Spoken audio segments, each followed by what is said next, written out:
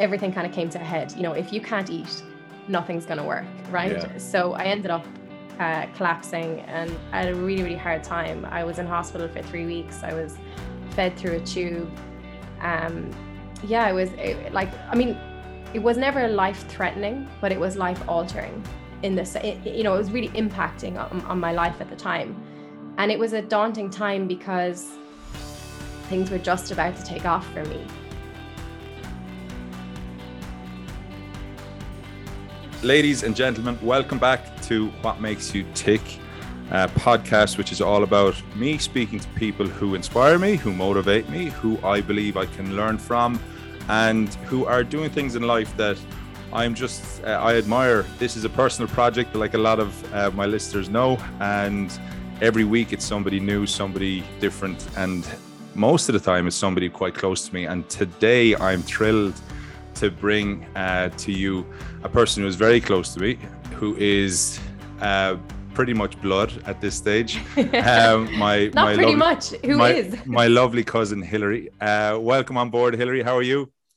Good. Thank you so much. I've been so looking forward to doing this. Yeah, me too. Listen, the reason I've asked, to just give people a bit of context, the reason I've asked you on board is if I was to describe you to a friend of mine, these are the words that I would normally use. I would say super smart, super ambitious, lovable rogue who you just want to hang out with and listen to incredible stories that you have because of your experience in your career, and somebody who I think has literally grabbed the bull by the horns when it comes to her career and your career, and taken a leap of faith to follow a passion and follow something that is close to your heart by setting up a fantastic business called Newsfix. And for anybody who doesn't know what Newsfix is, I'm going to give it a little bit of my own interpretation, but essentially what it is news made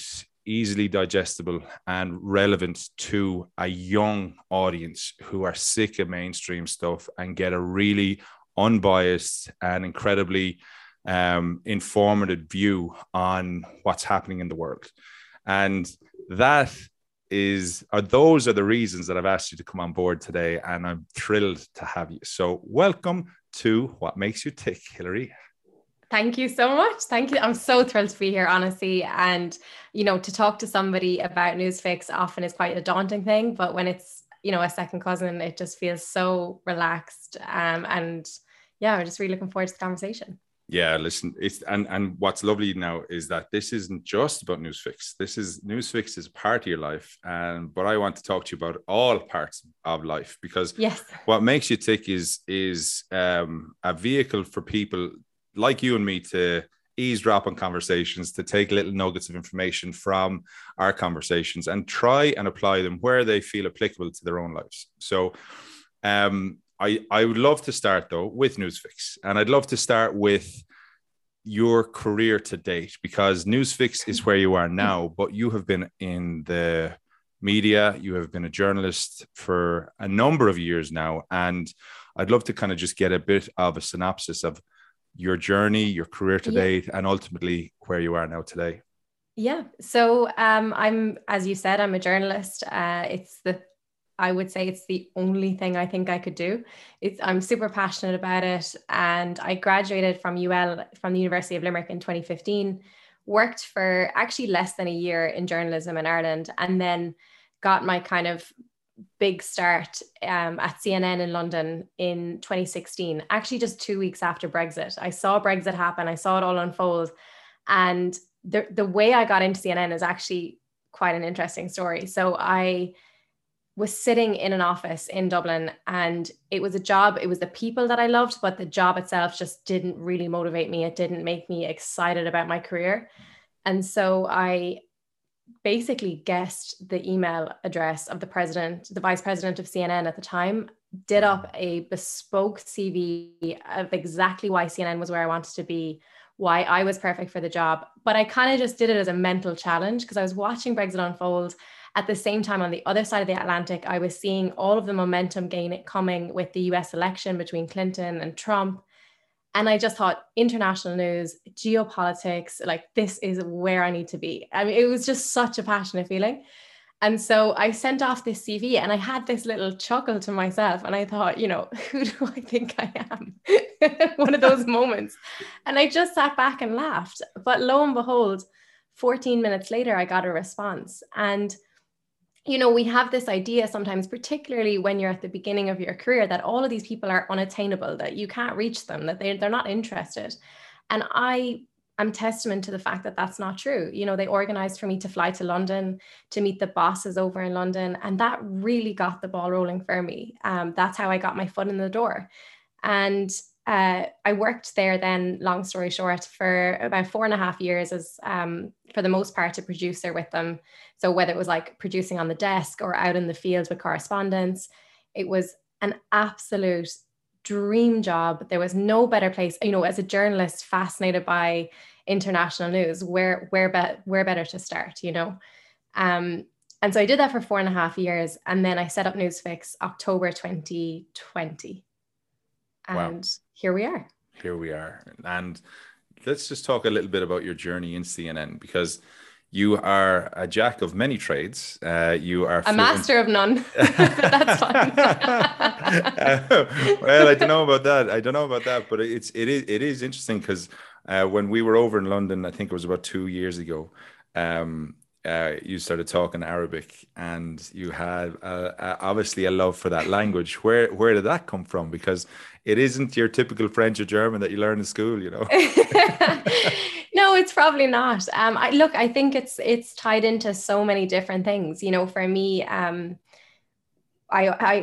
already spoke Spanish before I moved to London, and I could see the doors that opened for me, the perspectives that brought into my life. Some of my best friends are Spanish. And when I was 15, my parents had the foresight to send me to school over in Spain for just a few weeks. But I went to a part of Spain where no one spoke any English. And so it was learning because it was an absolute necessity. And it instilled in me this different perspective of, number one, respect for the countries, and number two, just how much that enriches your life to be able to communicate in a different way, and the respect that it gives you for other people then who are speaking English to you and it's not their native language, and working in a job maybe. So anyway, when it came to that, to me, it was a natural part of journalism to then go and learn another language, because journalism, essentially, it's all about storytelling. If you can't communicate with people, that's it, right? So, and then I suppose naturally the Middle East was an area that I was really drawn to from a news perspective. As a journalist, I was fascinated by the history and how that history shaped what we're seeing today. So it just became one of those things where it just started to make so much sense for me. So I started lessons here in London. I had a Syrian teacher, and then I went to Jordan for a couple of months and lived with a Jordanian family and did like intensive Arabic classes. Now, I'm saying this, I need to, put a disclaimer and say, I can break the ice, I can have a joke, I can make conversation. Don't book me as a translator, but I'll get you out of a bad situation. And that's all I ever wanted to reach. And if you want to see basically a reaction in the Middle East, in any country, I guarantee you, to them hearing a white Irish woman speaking to them in their local dialect, it's the most amazing feeling. And you feel like you've just gotten off to the best start, where you've, even the first word you say is showing the respect you have for them. So as a journalist, but also just as a person, it's kind of my personality. It's what I'm super interested in. It kind of felt like the natural step when I joined CNN to kind of better myself. It is interesting, isn't it? That like when it comes to culture, when it comes to even friendships, the first barrier is a hello, right? Or the first kind of thing is putting a hand out to show that you're peaceful. And when somebody is in a world that is, I suppose, a little bit unknown, and they're seeing somebody else in their world that is maybe a little bit out of place stereotypically, to then find that you've made the effort to learn their language, to understand their culture to a point, and like the only way to do it is by really immersing yourself in it. That experience in itself, to go to Jordan, to live there for months, like that experience, it must have been daunting at the beginning, or was it super exciting? Because like, what were your emotions? Look, I think you'll see a running theme in my life that I don't overthink something. I'll just go for it. And then I'll be 2 weeks in and think, okay, didn't really do any research on this. Exact same with Newsfix, just went for it. And I think it just kind of felt right. And I have to say, basically for context on it, when I arrived to CNN, the question wasn't, do you speak another language? It was, how many languages do you speak? And so for me, wow. I came in very much, around, and I learned so much from them. But you're around a lot of, the children of diplomats. They've grown up all over the world, and they've got this amazing international view of the world. And there's me then, I'm from Limerick. My parents are both Irish.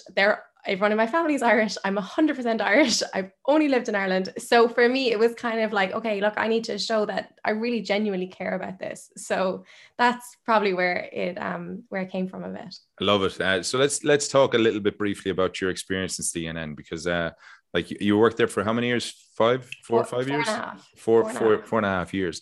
What was that like, going into a world that to an outsider like myself, who would seem like CNN, you put CNN, Sky, Fox, all these massive brands, massive media brands on the map, and they're the places that deliver the world and the global news. What was it like going into that world, and what was your experience like? It was quite surreal, but I have to say what was a pleasant surprise was how friendly the newsroom was. It actually is a very supportive newsroom. And I think a lot of that is because of, there's a bit of job security. There's a lot of budget. There's a lot of room for growth. And I think everybody in there is so talented. Everybody's so passionate that you're kind of just with the same vibe of people all the time, and you connect with them. So that number one was fantastic. Number two, I had a manager from Cork, Carol, who really took me under her wing at the beginning. The Irish, we look after our own. And she said to me on one of my first days, half the battle of CNN is figuring out how the company works, the internal dynamics, how we send people abroad, how we get our news, how it all kind of comes together. And I think that took me, honestly, maybe 7 or 8 months. I remember one day feeling like, I think maybe it's clicked, and it just took a minute. But also as well, when I say I was there for 4.5 years, my first year was an incredibly unprecedented busy time in news. And a lot of that focus was in Europe. So we worked a lot on, Europe, Middle East, and Africa is what the London news desk kind of oversees from an editorial point of view. If you think back to that time, you've got Brexit going on.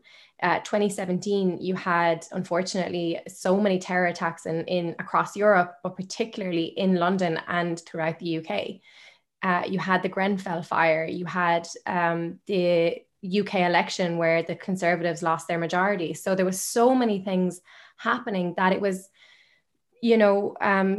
sink or swim. You're jumping into the deep end and you're figuring it out very much on the go. And I think actually, and a lot of people will say this, across any industry, you learn so much in your education, but actually you really, really hone those skills and learn them on the go and by the mistakes you make sometimes. Yeah. And it is super daunting to go into a world, number one, that you don't know, but then number two, it's like, listen, we're giving you a project, go and do it, figure it out. And obviously having allies in there is great, but there comes a point where you're not in school anymore. You can't be told by the teacher, this is what you need to do. You can't be told by the lecturer. You got to engage your creative or critical thinking brain and try and figure it out and use the skills to tell stories. Do you kind of remember a moment where you said that 7 months in or 8 months in that it kind of clicked, but do you remember a moment when you put out a story or that you did something that you go, I'm super proud of? I remember my first byline. So the first time I got my name on the top of an article on CNN, and it was about an artifact that was like 1,000 years old and it was found in Peru. And at the time, I mean, I'm not joking, my entire extended family, it was probably sent to you. Everybody knew about this artifact in Peru. Isn't that And girl? the funniest part is that, you progress then like 2 years later, I'm looking back and I'm passing those types of articles on to the newest person and seeing their excitement and their enthusiasm. And it's something I don't really want to do anymore.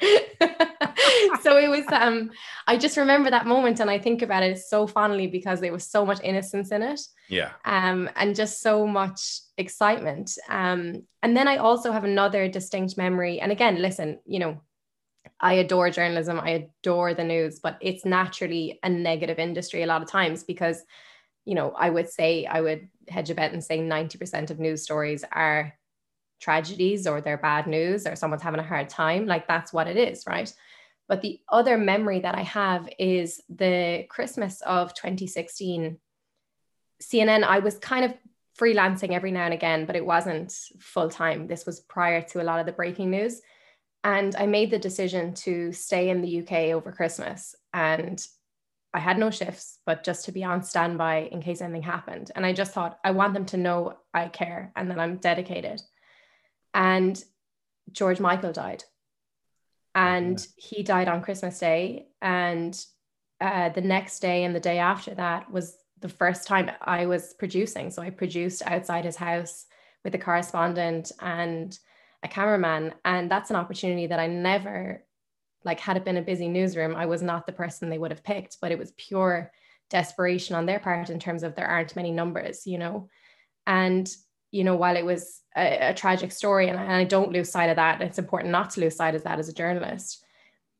I would also say, your opportunities come in the most unexpected ways and by just trying to find opportunities where there aren't others around, or I don't know, you could take that risk and nothing would happen, but it did. Yeah, you basically put yourself in a position to be selected and to be chosen, where others may not have. I suppose it's because your desire was there to succeed and to further your career.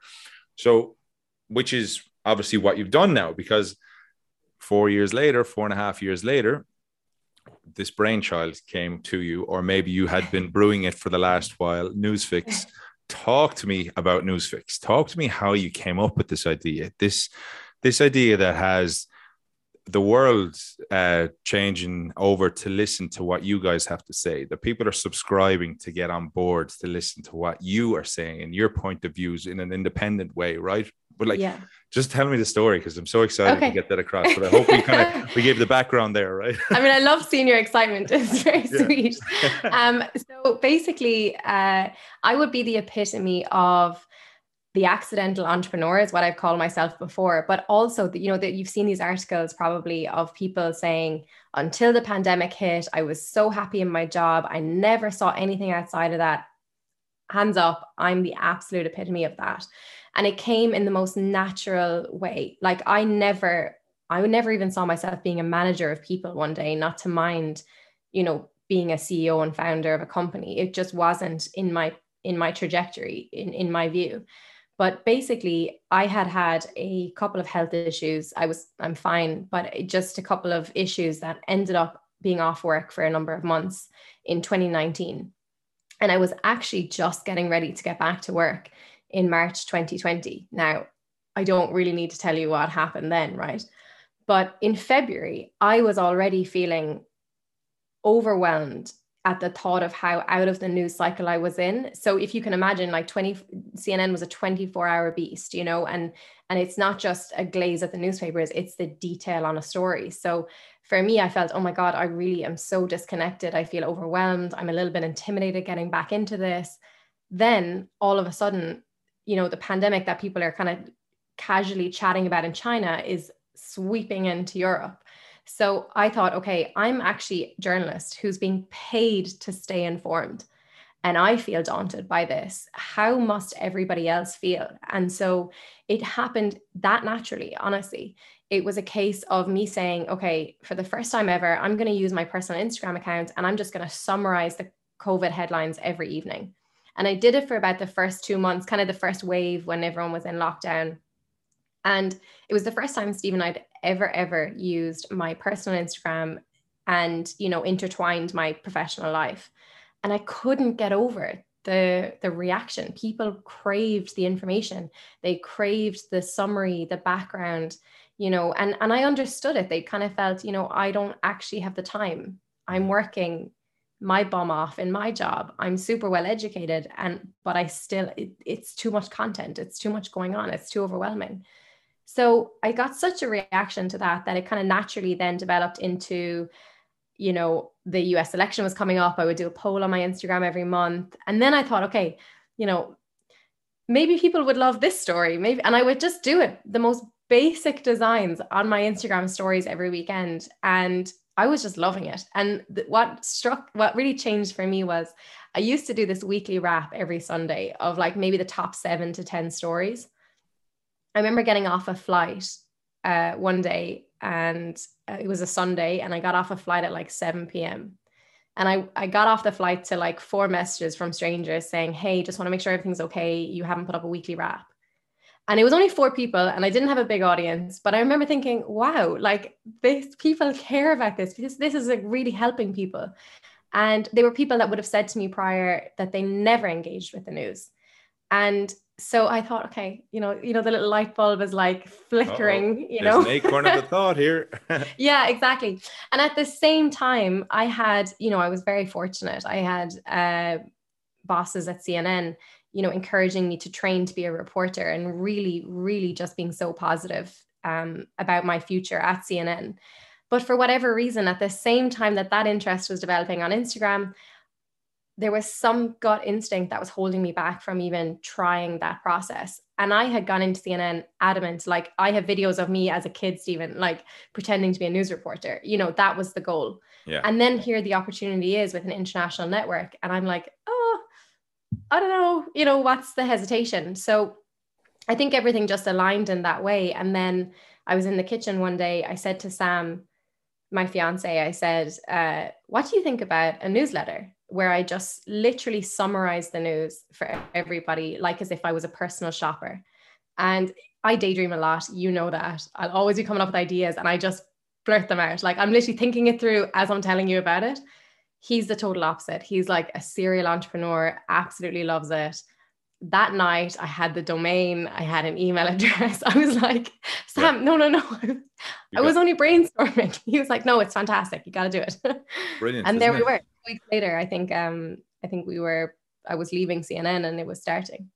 It's so impressive to hear that you still had those doubts. You were kind of, as in, I'm in this big setup here. This is a cushy number in terms of amazing, like the job of my dreams. And now I'm going down a whole different road. And like that in itself, that kind of juxtaposition to kind of go, right, I'm in a fork in the road now. I can either stay in the norm or I can be my own boss and like just go for it. What was your thinking there? Because like that is a big decision to make. And I think there's a serious amount of courage to take that on. Like, can you talk maybe a little bit about your thinking there? Yeah, of course. I mean, look, I think in one way, the pandemic and the health issues I'd had in the year prior made me feel a bit, you know, what is actually the risk? You know, it made me feel a bit not careless, but kind of carefree.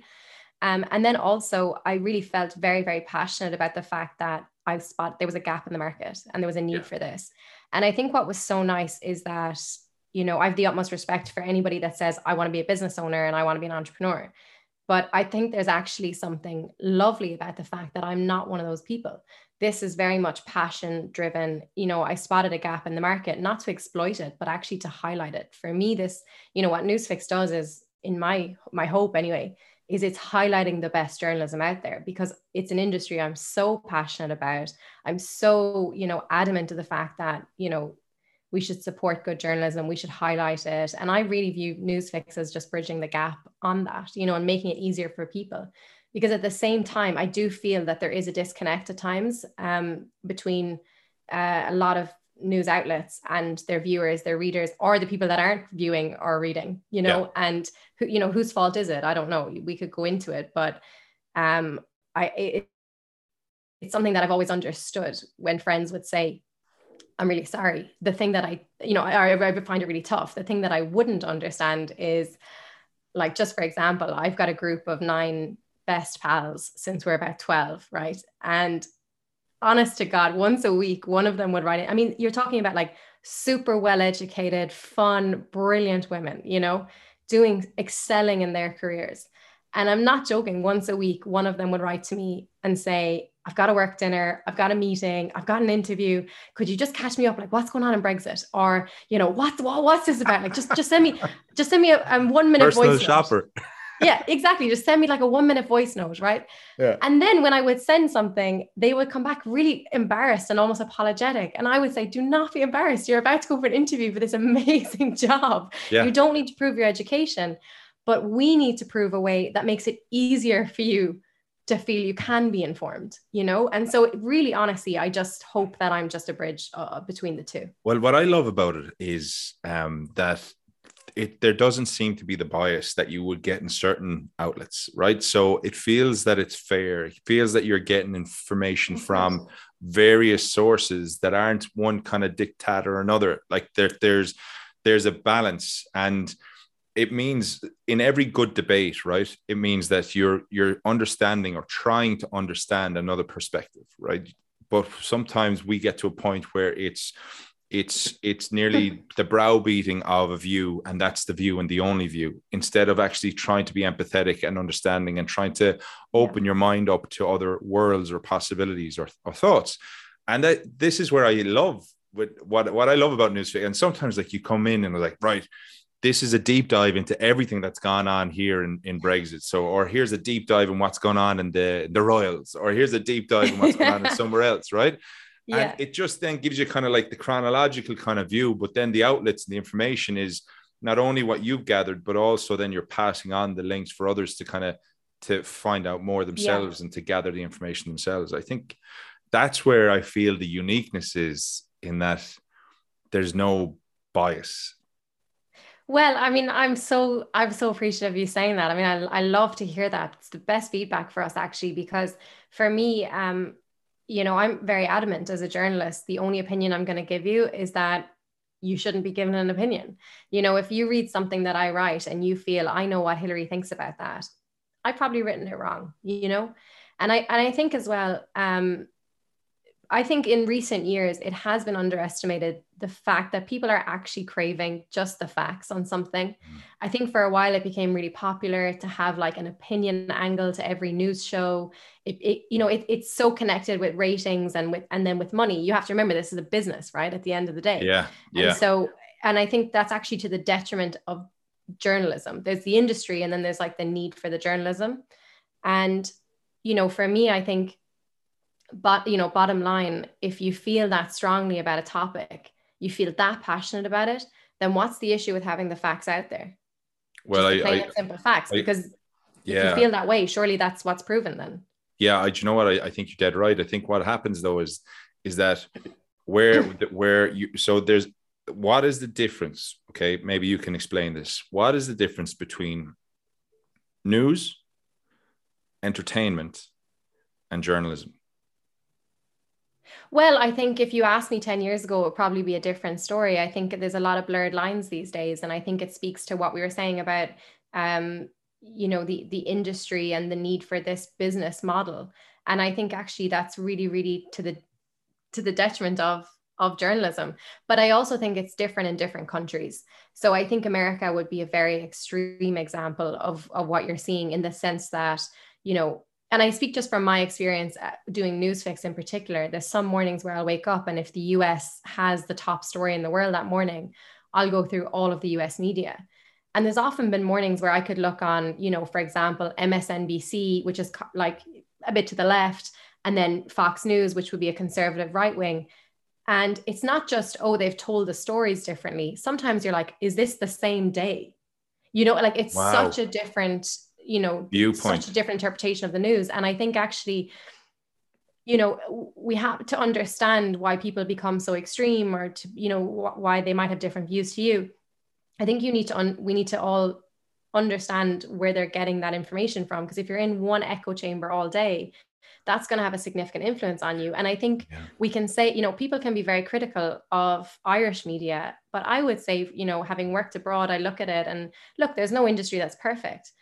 But for me, if I'm watching on Virgin Media TV, or if I'm watching on RT News, or I'm listening on Today FM, you're likely going to have the same top story, just a different presenter, you know, and there's rules about how you tell a story. And I think there's a lot more trust than there might be elsewhere. Again, not perfect, but but I think it's not as polarized a debate as it might be in the US. I think that's the point, right? Yeah, I think the fact that I loved what you said there about the echo chamber, because you're a product of your environment, really, as well, aren't you? It's like your friendship circle. Like if your friends are arseholes, you'll most likely be a pain in the hole. Whereas if your friends are different cultures, different backgrounds, different opinions, you're getting a beautiful, broad, kind of rainbow colored perspective of life, which is glorious, right?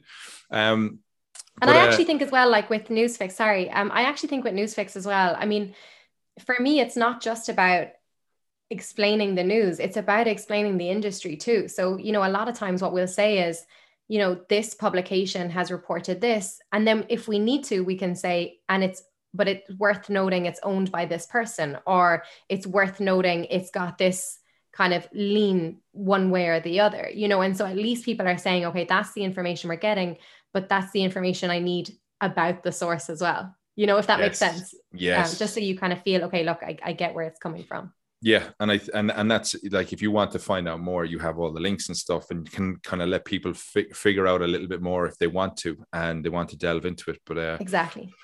Oh, I love this. I love this kind of whole new, fresh outlook on news. And you're getting great support, which is fantastic to see. Like there's many of my friendship circle are supporting. Hannah Saunders was on my podcast recently, and she's a big advocate of yours.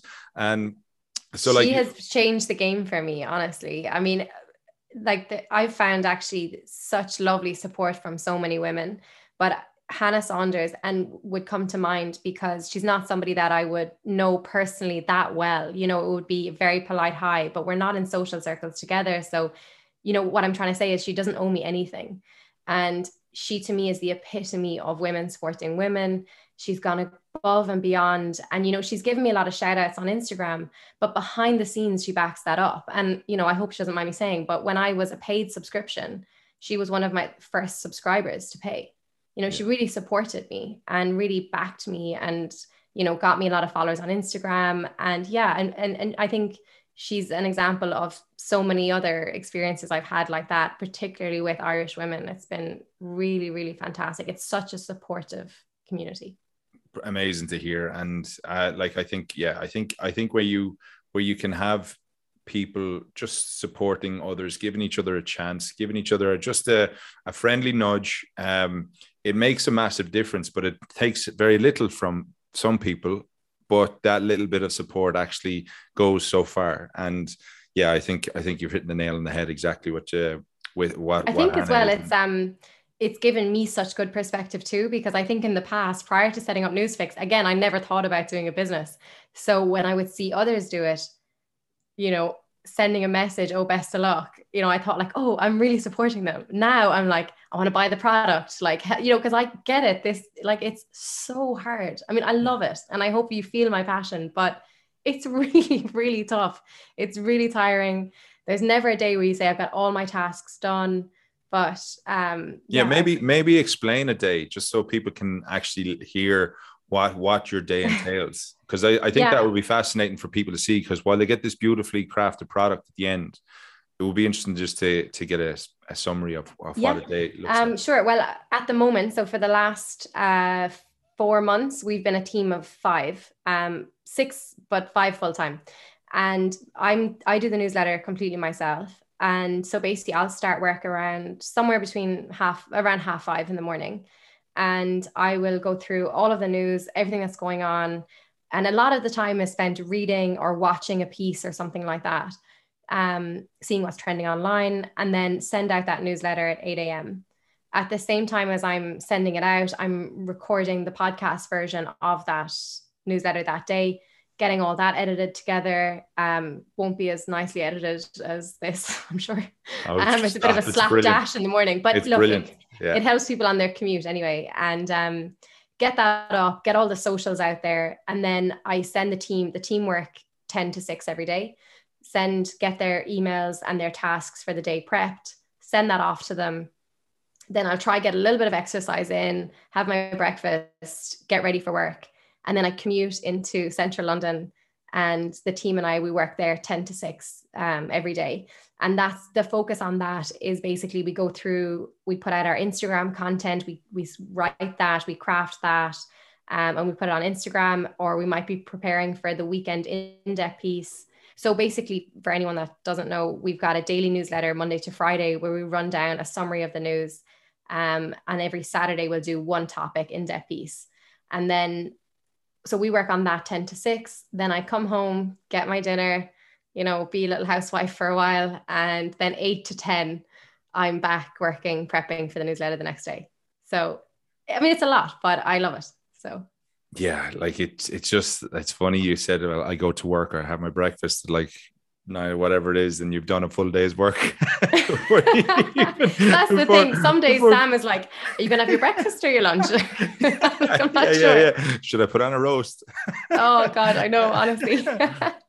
But so, okay, well, listen, I think what I'll do is I'll put all the information into the show notes about Newsfix and the likes, and we can share all the information. But I'd love to just delve a little bit deeper into kind of like another part of your world, and maybe areas that people might necessarily know about, right? And this is up to you now as well, whether you want to talk about things or not. But my kind of feel is that to really understand somebody, there's one element of their career and their life and their ambition and their drive every day, right?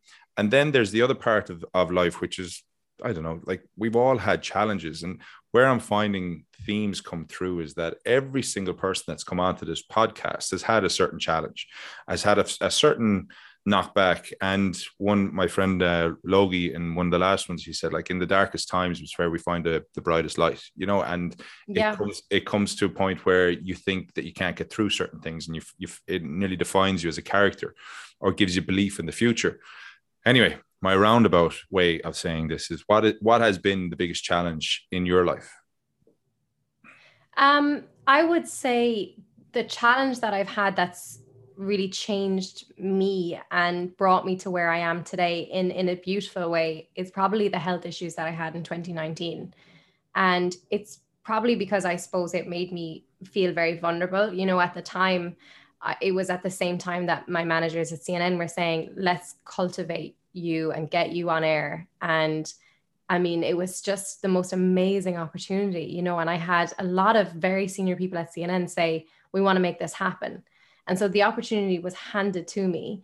And at the same time, my position at the time was as a producer, and I was starting to really be out in the field and travel and create packages. And it was just, I felt, do you know when you feel like you're plodding along day to day, but then all of a sudden you feel like actually all of that work is starting to go towards something, and we're starting to move on to the next stage in your career. And so all of those things were happening and everything was looking really, really good. But at the same time, I think I had this like underlying feeling that I was having health issues. So I ended up, basically, long story short, I had this condition in my stomach. But what was happening is I obviously needed so much energy because I was working so much, but I wasn't able to eat in the same way that I had been before. Like I would be full after a third of a portion. And, not to be flippant about it, but anyone who knows me, I can't diet. Like if you're going to tell me I can't eat something, that's the only thing that I want to eat, I mean, like I just adore food, and I was very happy with my body size. But at the same time, this was all happening from January to June. So you can imagine, right? I'm a 27-year-old woman and I'm losing an intense amount of weight up to the summer. So at the beginning, it took a long time. I tried to get all my tests done, all this. And, there was a lot of, I think you're trying to put yourself under pressure to look good for the summer. And, I was saying, really, honestly, I don't have that discipline in me. So it was this weird thing where my blood tests were coming back fine. It was all fine.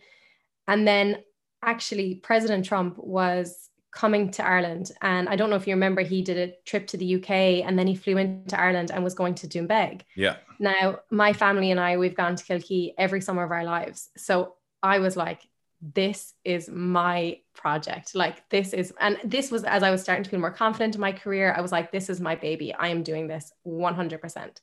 So I even flew back to Ireland like 3 weeks before, went out to Doonbeg with my dad, sussed out where we could do our live positions. I was so into it, Steve. And then everything kind of came to a head. If you can't eat, nothing's going to work, right? Yeah. So I ended up collapsing, and I had a really, really hard time. I was in hospital for 3 weeks. I was fed through a tube. It was never life threatening, but it was life altering in this, it was really impacting on my life at the time.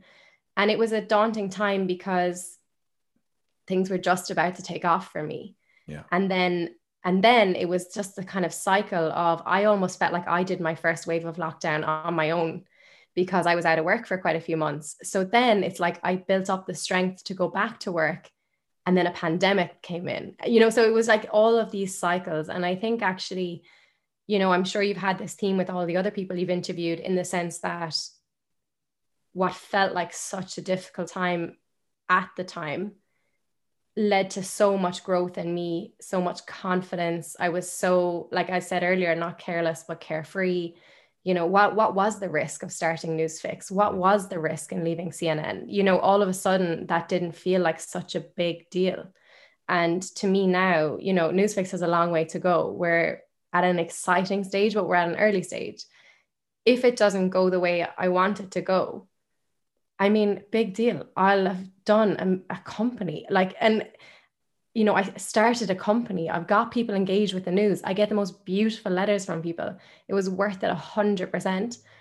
But I definitely know there's a lot of things you don't know for definite. I definitely know, had I not gone through that phase in 2019, I wouldn't be here talking to you about Newsfix. I would never have dared start it. I wouldn't have even said it out loud to Sam, to risk him making the domain and all of that. They wouldn't have even happened. So I would say, yes, a hard time. Yes, a dark time. But actually, I view it very much in the sense of gratitude for the fact I went through it. Yeah, do you know what? I appreciate you telling that story. I remember at different stages throughout that time, we were all very worried about you, because obviously we didn't know with all the details and stuff, but we just knew that you were going through a tough time. But I think you've described it beautifully. I think you have a way with words, in fairness to Hill, and I think it's kind of like it is reassuring to kind of hear that if anybody is going through a tricky time, or if they're unsure of something, or if they're finding life getting on top of them, it's kind of like, okay, what's look at the bigger picture here, and what is the worst thing that could happen? And yeah, ultimately, like, if you've got a good circle of friendship and family who love you and care about you and want you to do well, then no matter what happens, whether you succeed in one area or find that you fail in one area, but it proves that you go down a path in another way, that friendship circle and that family circle will always be there to support, and always be there to give you that little bit of and it's very difficult when you're thinking in the moment, but then you have to also think, one day this is going to make sense. Yeah, love that. Love it. So tell me this, right? Just considering the fact that you've gone through all that, what advice would you give a version of yourself if you were a little bit younger? What would you say to yourself, or to those who maybe are trying to get a foot up? So the best advice that I actually ever got in my entire life was when I started at CNN.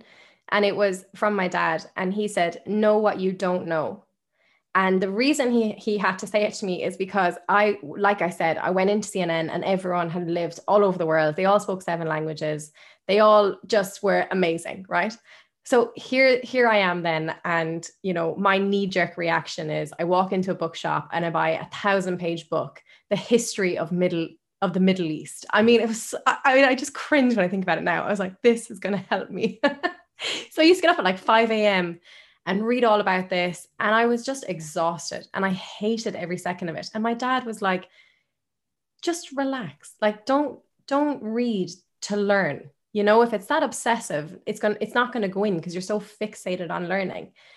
But at the same time, know what you don't know where you're at. And I think that really helped me in the sense that the moment I had the confidence at CNN to say, I'm really sorry, I actually don't know anything about that story. I'm really sorry, I don't know anything about the politics in that country.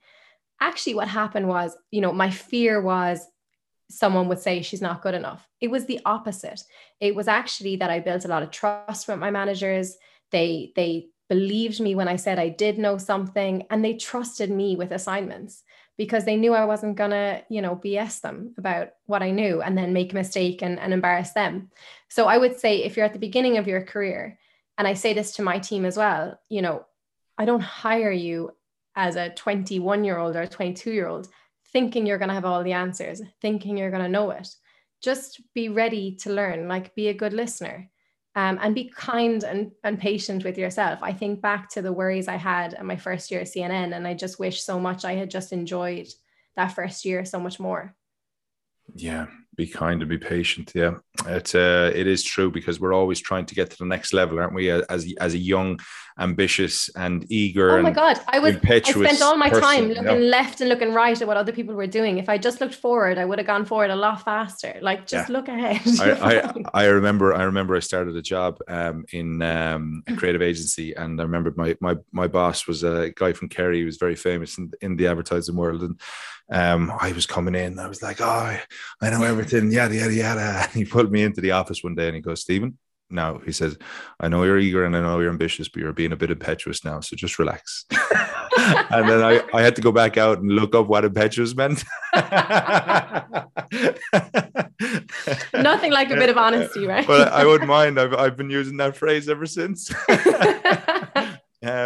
So I think that's great advice, and like, I'm sure along the way, while you've read tons and tons and tons and tons of documents and articles, and probably brushed up on a lot of different parts of learning through life, what affirmations or values do you live by, or do you have any? And if you do, could you share them with us?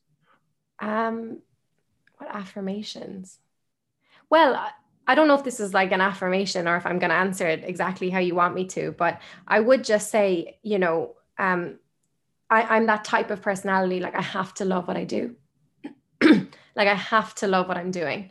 And it just wouldn't work for me if I didn't, and I would say maybe there isn't enough emphasis on that for younger people. Like, you're going to spend enough time in your life doing your job, and make sure it's something that you look forward to, that you feel excited about. Don't live through the week for the weekend. Do a job that you would do happily on the weekend. I just think that to me is like, has been just the bottom line for me throughout my life, of like my opinion on, my career. I've always, and I think for a lot of journalists will feel the same, career and life in journalism. I mean, what's the difference? Like, I mean, it's the same thing. So enjoy it. I heard a thing today, actually. Do you know, that's so good, because the way they say, have you got the work-life balance, right? And people go work-life. And somebody said today, and I'll never forget it, it's like, why do we put work beforehand? Why isn't it a life-work balance? Yeah. Why isn't it a case of life and then the work piece falls into play? Exactly. It's changing the perspective. But I love that. Like, don't do something during the week that you're living for the weekend. Like, do something that you actually want to do on that day. Yeah, exactly. Well, actually, the funniest thing is I saw a TikTok recently, and it was like, I was working so hard and making no money. So I left my job and I started my own thing. And now I work all the time for even less. And I was like, literally, that is me right now. I swear to God. Are we going to see a Newsfix dance or something come out in TikTok? Oh, no way. And actually, do you know what? My team they're just an amazing team, all in their early 20s. And they're like trying to get me on TikTok all the time. And I'm 29 and they're making me feel really old. I'm like, no, I'm not doing it. Listen, if you're 29 and feeling known, don't even come to this part of the conversation, because I've got another decade on you. But if okay, here's a question I want to ask you. So how do you believe somebody who knows you best would describe you? Because I'm always looking to find out if somebody could leave a message or something on their epitaph, what would somebody say about you? Oh God. Well, I would say Sam, for example, he probably described me as hardworking and thoughtful, but I would say quite sensitive as well. And I feel like the people that really love me the most and know me the most, I think were a little bit nervous about Newsfix, not because they didn't love the idea, not because they doubted the passion, but I think, I'm not trying to be controversial. I'm not trying to be, I don't like an argument. Like I don't know, I'd be a bit sensitive about it at times. And I think, as a journalist, there was a lot of stories that I was like, oh, I feel a bit nervous about that. So maybe a bit sensitive. I'm not really sure. Isn't it interesting though, because you write headlines and you write stories about everything else and other things, but because I suppose of the passion that you have and the character that you are and the person that you are, it's very hard to kind of turn the camera onto yourself and go, okay, well, what would my story be? I know. And it's a cardinal sin in journalism to make the story about to make yourself the story. yeah, exactly. As you said before, if you get in my opinion, I'm writing it incorrectly, but I suppose it's kind of like what people who care about you what would their story be about you? And I think it is nice to see though, that like the sensitivity is still there. And I think people can get that emotion and sensitivity and that just genuineness coming through.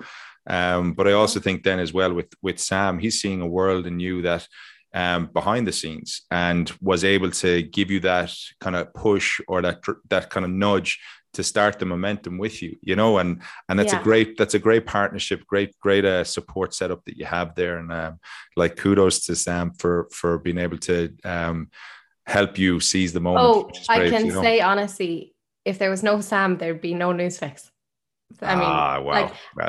No, seriously, honestly. Yeah. And I don't mean that in a cheesy way. I mean it in a very practical, like he would agree with me kind of a way. Yeah. Like, it's funny. Someone said to me, you're a woman and an entrepreneur and it's all these amazing things. You've started your own business. And I was thinking, okay, but because of the support of like the three men I'm closest to in my life, my dad, my fiance, and my brother, know?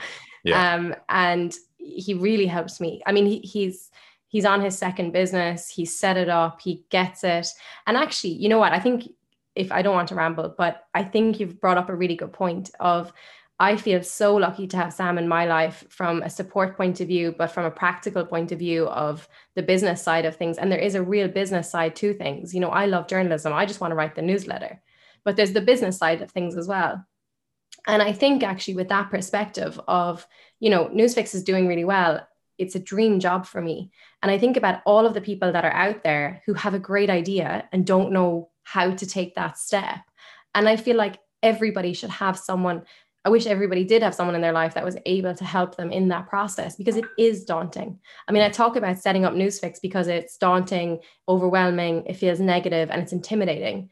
I would apply the exact same things to setting up a business. And I honestly said to Sam one day, I said, if I was ever successful with Newsfix, that's my next business, is literally helping people set up a business, because it is so hard.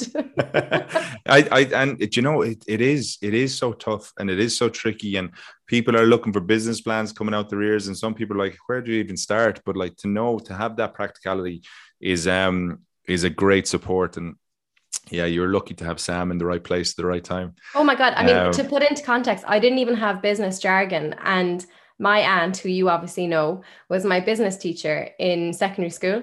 She asked me to drop one of the business subjects. I was that bad. And I went back to history where I should have been the whole time. So like, if you need any clarification for how much it's a trade. Yeah, I had to get rid of economics as well. I was useless at that. So maybe it's in the family. But accounting, I gave up. Let me I kind of come into the last couple of questions and stuff, but considering the journalism and considering the work that you're doing, you must be reading something. So what's the most recent book you've read, and is there anything that you would recommend to somebody? The most recent book I've read was from Tom Friedman, who's a journalist with the New York Times. And it was about his his experience as a journalist in Beirut and in Jerusalem. Particularly interesting because he was in Beirut and he's Jewish, and he just brings so many interesting dynamics, to the table. And the way he talks about the Middle East, I learned a lot from. Not a book I would recommend in general because, it's a very niche type of interest. The book I would recommend, and I recommend it to everybody. I should actually have shares in the book at this point. And I give it to everybody. We've got a team of 6 now at Newsfix. Everyone got it on their first day. Is a book called Prisoners of Geography. And it's from a journalist called Tim Marshall. And the beauty about Tim Marshall's book, in my view, and it's what I try to do at Newsfix as well, is that he doesn't write to show you what he knows. He writes to tell you what you should know. And I think there's actually such a difference, and people don't talk about that difference enough.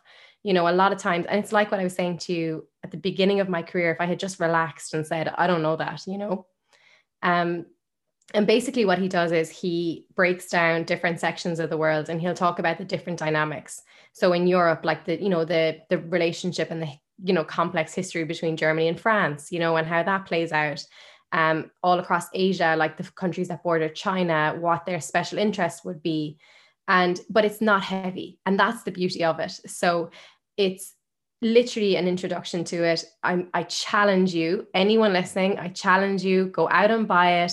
If you don't like it, I'll buy it back off you. I'm yet to find someone, whatever your interests are, whatever you like. I love it. It's just such a good, Newsfix, the goal of Newsfix is to give you a foundation of knowledge that then you can engage in conversations. And I think that Prisoners of Geography book does exactly the same thing. You're not going to be an expert in anything, but you can at least, take part in a conversation. You can feel like, okay, I get that.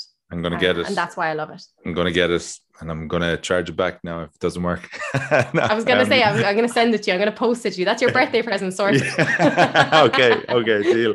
Package in June. I love that though. It's it's great to get perspective on that type of stuff, because things like that, and though knowing those stories can help influence others who are maybe trying to start off or who are looking to get a different perspective in life. So what I do now is I hand over the microphone to every guest at the end, and let people know what's going on. What does the future hold? What's next in Newsfix, and how can they get to know you? Tell the people what you want them to hear. Oh God, here we are on the spot. So I would say with Newsfix, what excites me is where we're going in the future. We're perfecting our product at the moment. We relaunched in October. We're completely free platform, passion driven, with amazing content every day. We really do make it easier for people to stay engaged, but we also have so many plans for the future. So, no better place to say it than on a podcast. We have a podcast series coming of all of the in-depth pieces that we've published throughout the year. And what's different about it is that, on a day-to-day basis, I do a podcast version of the newsletter, but it's literally just my voice, background music, template, slapdash, and it's out. This is really storytelling, and it's going to be so beautifully produced. We've got some of the episodes ready to go. I'm not sure about a date that they're going to be released, but I'm so proud of it. I'm so excited. We're really telling a story, bringing it to life. So that's going to be super exciting. I'm sure my team in the coming months are going to get me back on TikTok. That's inevitable. And yeah, look, the world's our oyster. I've got so many plans in my head about what we want to do. I'm just really, really excited. And look, fingers crossed, business can be uncertain. You can have good weeks and bad weeks, good hours, bad hours. But look, fingers crossed, we can get the momentum in the coming months to kind of keep this alive and keep it growing. So let's see. Listen, I've no doubt you're going to continue to flourish. And if people wanted to find you, they go to @Newsfix, is it? Yeah. So our website where you can subscribe to the free newsletter is news-fix.com. But if you're in Ireland, you can do newsfix.ie and it will redirect you. On Instagram, we're @newsfix_ is our tag.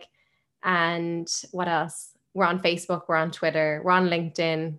Just TikTok. Like us everywhere, basically. I'll put all the different links. Spotify, wherever you get your podcasts. We got the podcast version of the newsletter. Yeah, I think we're pretty much everywhere. Hilary, I'm thrilled to have had an opportunity to jump into that day of yours and take you out of it and give people an opportunity to hear your story and to hear what you've done in life at a very, very young 29 with so much ahead of you and so much excitement in the future. Like where I